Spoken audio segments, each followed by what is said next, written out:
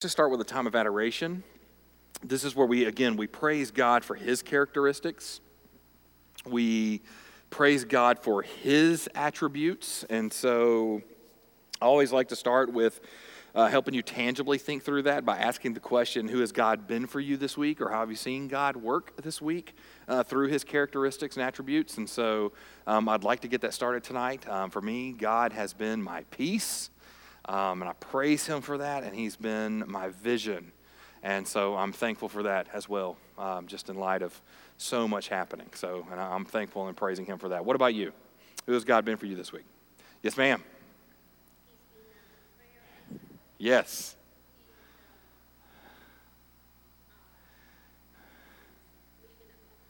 Ooh, that's a good one. So a prayer answerer and a mission accomplisher. Even when sometimes the mission feels impossible, He gets it done. And so we praise Him for that. That's a good one. Thank you for that. Who else? Yes, ma'am. Yes. Yes. Yes. He hears us, He knows us, and He knows us by name. And He calls our name. How about that?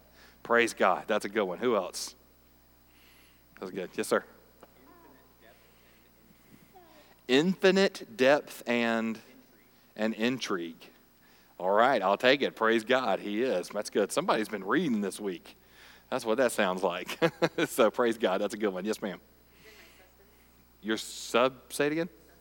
Sustenance. That's a word I can't say. So thank you for repeating that before I said it, because the word that came to my mind was not that word. So thank you for getting me on that one before I said it. Sustenance, He is, and we praise Him for that. We thank Him for that. Who else? Who has God been for you this week? Let's do one or two more, maybe. Yeah, Corey. Steadfast loving kindness. Yeah, that too. Hesek, exactly. So our steadfast loving kindness, and we praise Him for that. That's a good one. Praise God. Who else? One more. Got another one. I love it. Let's go. Ooh, yeah. He is our calm in the storm. Yeah. Our ever-present help and our peace. Oh, you got another one? You want to jump on that one, or was that an affirmation point? Oh, okay. I thought that was a point of affirmation. Going, yes, I feel it. I thought that's what was happening. I was like, oh, we're all feeling that's a point right there. We have just discovered something new in our prayer time. Praise the Lord. Yeah, we raising the hand, we point the finger. You know what I mean? I like it. Good stuff. You started something new. See what you did?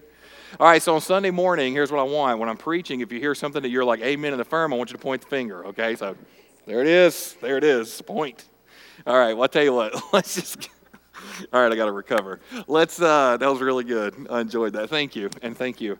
Let's go to the Lord in prayer now and just praise Him for who He is.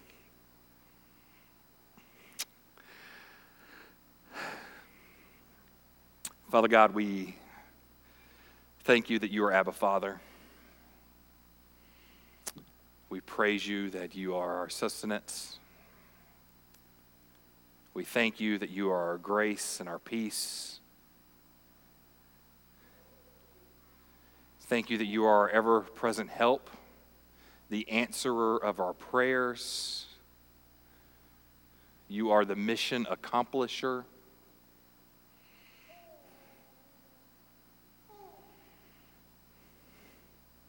Thank You that You are our joy, our vision, sustainer and provider, the lighter of our path. God, we praise You that You hear us. You hear our prayers. You know us. You know us by name.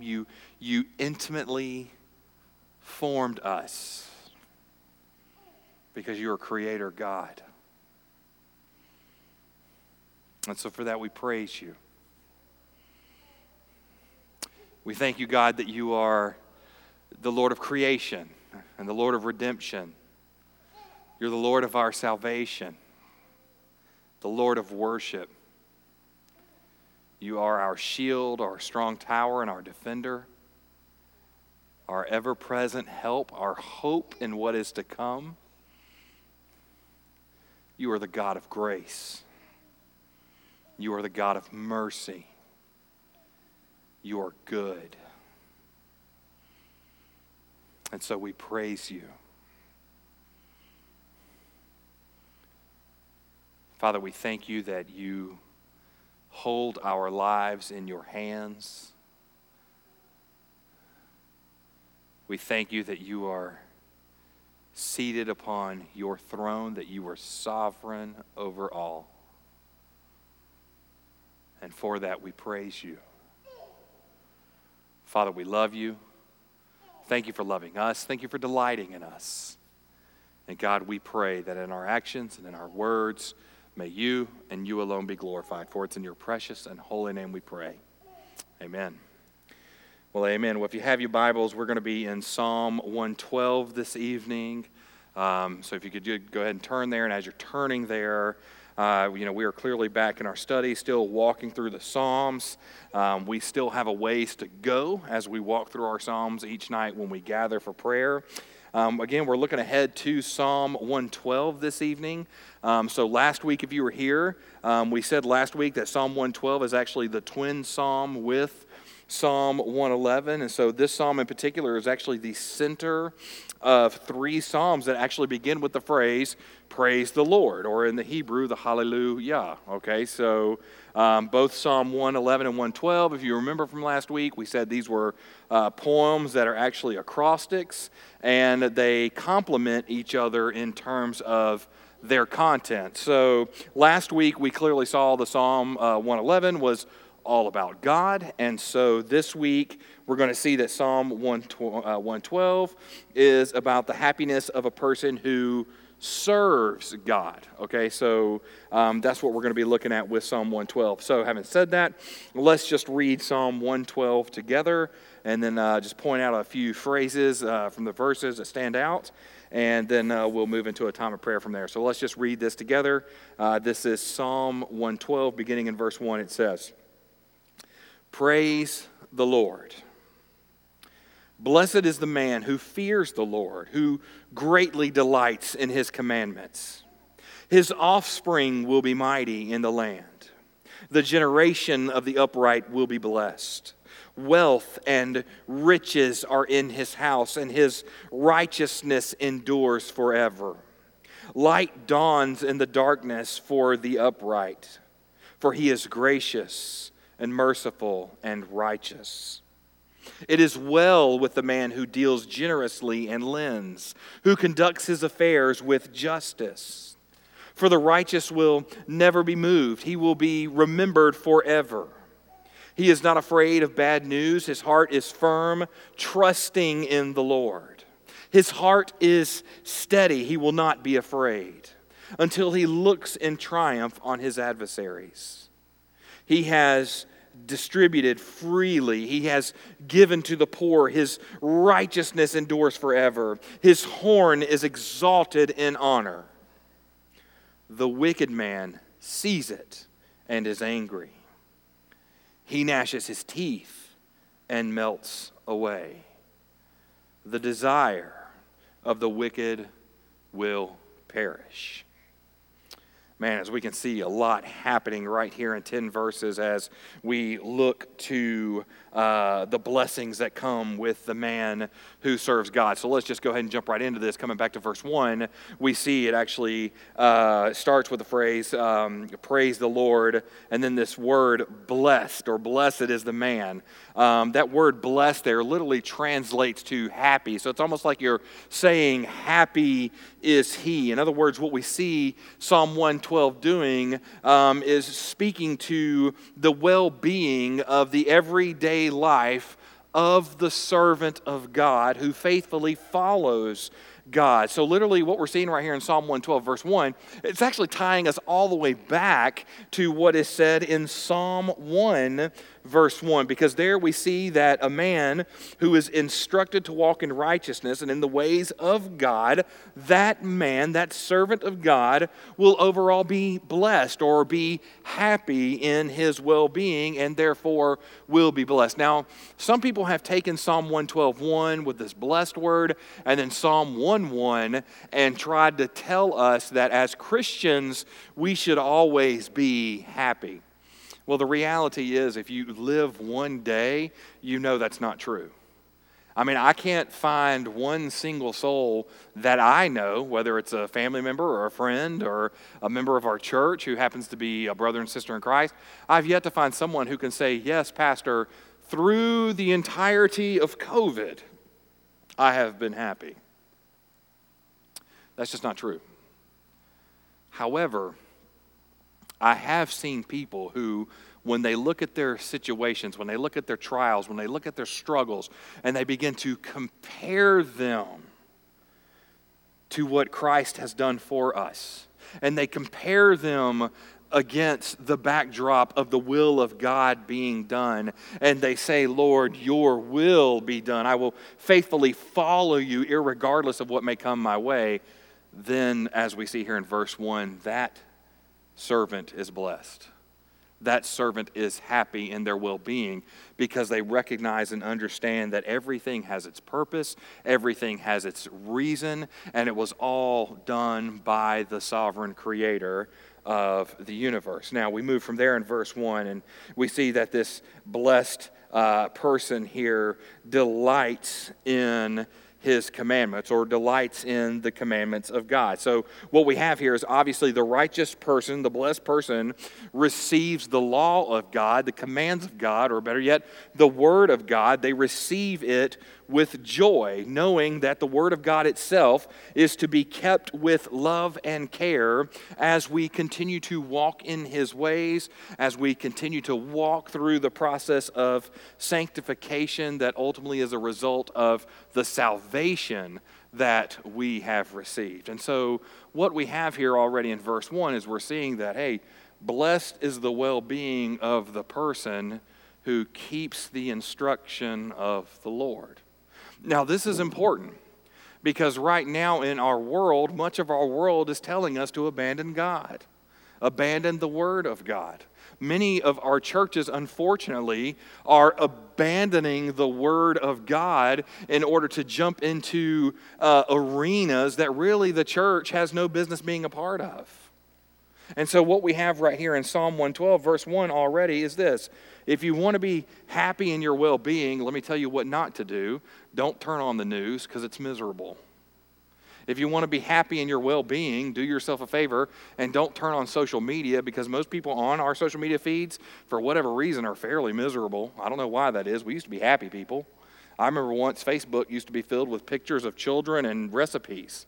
I miss those days because I was like, kids are cute and food is great. And so I kind of want to go back to that, but we don't see that anymore. So how can we be fulfilled? Well, right here, Psalm 112, verse 1. You want to delight? You want to delight in well-being?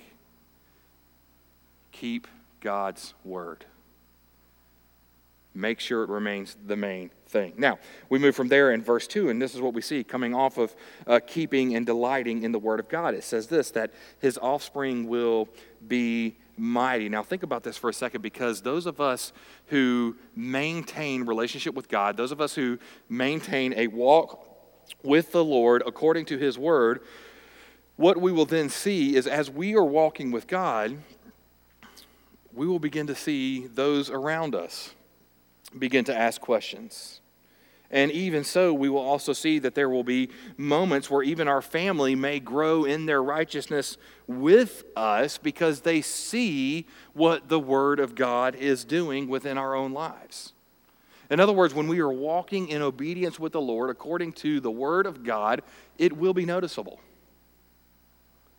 And it will have an impact in some way, shape, and form even over our family. Now we move from there and we get into verse 3, and it talks about how wealth and riches for the righteous are in his house, and his righteousness endures forever. Now, in other words, what we have the psalmist saying here is for those who walk in the instruction of the Lord, he will be happy and blessed in his finances. Now, okay, let me pause here.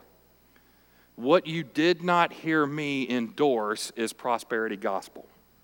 That's not true. Okay? What I am endorsing is this. When we are walking in the counsel and instruction of the Lord according to his word, we will make room and glorify God even in our finances. And it's in those moments where we will be able to say, Lord, we don't desire what others have. Rather, we desire you and who you are. And so we are thankful for what you've given us. We see what you've given us as a blessing. In other words, for the person who is walking with the Lord and talking in terms of wealth and riches, all of a sudden they understand wealth, they understand riches, but they also understand this wealth and riches is not their God. Rather, they use what God has blessed them with for his glory and for his purpose. Now we move into verse 4. And we see that light then turns in the darkness for the upright. Now we have this phrase here again, in the darkness. Now here's the key. Because a lot of people think, well, all of a sudden, if I become, and this is a big misconception about Christianity. A lot of people will tell you that, well, if I become a Christian, does that mean everything gets easier? Or if I become a Christian, does that mean everything gets better? I had somebody say this to me one day. They said, hey, if I become a Christian, does that mean I'll never get cancer? And I'm like, no. What a terrible way to look at life. Like, this is not it's not a negotiation with Jesus. Like, it's not a, Lord, if I submit to you, follow you, and get baptized, cancer-free is the way to be. That's how it's going to be, right? That's not a negotiation. That's not at all how this works. Rather, what we need to recognize is when we find ourselves in the darkness, this is actually a metaphor that's being used here by the psalmist to remind us that it is possible for hard times to fall upon us. You see, here's the reality for believers is we know moments of darkness are coming, okay? There's going to be moments of hardship. Like something I always hear a lot of people say today, the struggle is real. Some of us are living in the struggle right now with COVID. Some of us are living in the hardships of the unknown of when will school start or when will sports start back up or the unknown of, well, what's the next step for my family or the unknown of a family being moved because of a job or the unknown of, well, where am I going to work? There's moments of frustration. There's moments of darkness. And so, yes, believe it or not, as we continue to move through this life, things aren't necessarily all of a sudden going to get easier. It may, in fact, actually get harder. And so we have to pay attention in those moments and realize that even in the midst of the darkness, God is still working. Because you see, all things, according to Romans 8:28, all things work together for his good. Now, the beauty of that, to understand Romans 8:28, you really need to go ahead and read verse 29 and 30, but we'll save that for another day because I've actually been thinking through that in terms of a sermon for a later day. But anyway, what we can see is this. Like the psalmist is acknowledging here in verse 4, is even in the midst of the darkness, God is still in control. In other words, there is still light in this very present darkness. Now, they move from there, and you see words like gracious and merciful and righteous here in verse 5. And so here we are now beginning to see the light that comes from God that now can be found within the believer, because as the believer walks with God, as the believer stays in tune and in touch with the Word of God, all of a sudden he begins to reflect some of the very characteristics of God as he continues to seek to follow him. You see, here's the reality for all of us. We are image bearers of our Lord. And so as we seek to grow in sanctification, moving closer to glorification, as we stay immersed and close to God in the Word and close to God in worship and in prayer, we are going to reflect more and more of who He is. And so light will shine forth. Now, we look from there in the verses 5 and 6, and what happens here in 5 and 6 quickly is that we begin to see more of the descriptions of the man, more of the description of the qualities that we see in the righteous man and the type of life that the righteous believer then leads. Now, you jump into verse 7, and we get into verse 7, and we see this about the man, that he is not afraid of bad news. In other words, for the believer in Christ, the righteous who is walking in the Lord, they do not fear trouble. They do not fear times of distress or times of turmoil or times of confusion. Why? Because they trust that God is sovereign. Now, again, this is one of those verses that often gets misconstrued.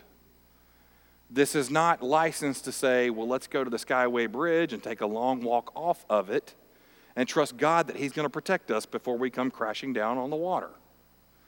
That's not the case here. Rather, what it does mean is this.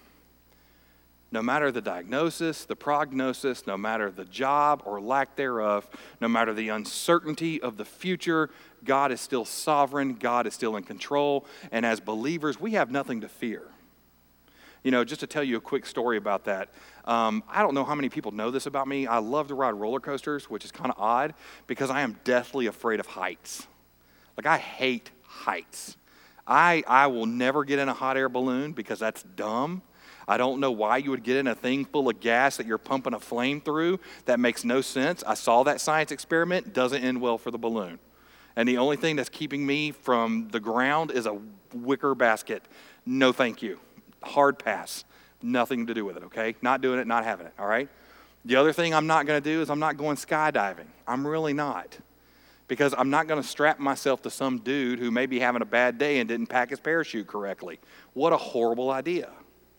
Now, I'm also the same person who believes that my seat cushion on a plane should not be a flotation device. More often than not, I'm not flying over the ocean. I'd rather it be a parachute at that point, and I'd rather take my chances should the plane start to go down and the captain and the crew jump, okay? Even when I'm flying commercial planes, I'm going to confess this, and if Daryl Purcell were here, he'd admit it. He'd see it because he's seen it. I love the takeoff because I love the speed. I love when we first get in the air, but when we clear the tree line, I'm like, that's good enough.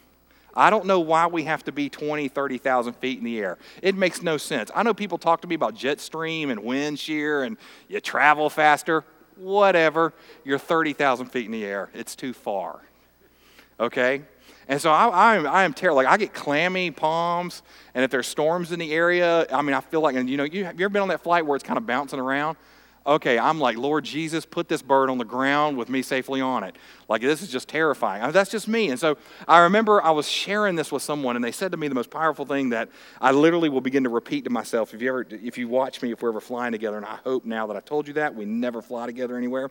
But anyway, here's what I have to tell myself. Like, I'm that guy like everybody else on the plane. I close my eyes before we take off, you know, because everybody's trying to act cool, chill, relax. You're trusting that your pilot's had a good day behind the locked door. That bothers me as well, but we won't talk about that either. I miss the days of the curtain where you could just go, shh, you good? Yeah? Okay. You know, we're okay. We're going to be fine. All right? I will sit there and close my eyes and literally say to myself this thing that I heard from one of my admins years and years and years ago when I was taking a mission trip. She said, I heard you were terrified of flying. I said, yes, I am. And she said, why? And I told her everything I just told you. And she said, well, there's two ways of looking at this. And she actually read this passage to me here in verse 7, to not be afraid of bad news. And I'm like, okay, well, that's not very comforting because that's not what I want to think of when I'm 30,000 feet in the air. I'm not looking for a bad news moment, okay? And so she said this to me. She said, there's two ways to look at flying. I was like, what's that? She said, one of two things is going to happen, and you're guaranteed of this all the time. I said, what? She said, you're either going to reach your destination that you intended to reach on your trip, thus the reason why you're flying. I was like, yeah. Or, she said, or because you're a believer in Christ, if something goes wrong, you will reach your final destination. You'll be home with glory. And I thought, okay, that's cool. That gives me peace. Still don't want to think about that, but it makes sense. Right? So when it comes to bad news for the believer, we have to trust God that he's going to get us through it. Is it okay to be angry? Yeah. Is it okay to be frustrated and upset about what you're hearing? Yeah. Is it okay to be in tears about what you're hearing? Yeah. That was me just yesterday. I don't know how many of you guys heard, but my mother was in the ER yesterday with something unknown. By God's grace, she's fine today. We now know what it is, and we feel much better about it, but there was a couple hours of we don't know, you know, and it was just concerning. And so as I was preparing again for tonight, and I get back here to verse 7 and looking into verse 8, I was like, man, I don't know what's about to happen to my mother, but God's got her. And so we can always say that, man, Lord, we don't know what tomorrow holds, but we know the one who holds tomorrow. Now we move from verse 7, and what's beautiful is then you get into verse 8. And what verse 8 then does, it complements verse 7, because what it does, it actually further affirms the faith of the man who places his faith in God. And so literally that's what we see. We see that his heart is steady. He will not be afraid until he looks in triumph on his adversaries. In other words, he has placed his total faith, his total trust in God because he knows that God will be the victor.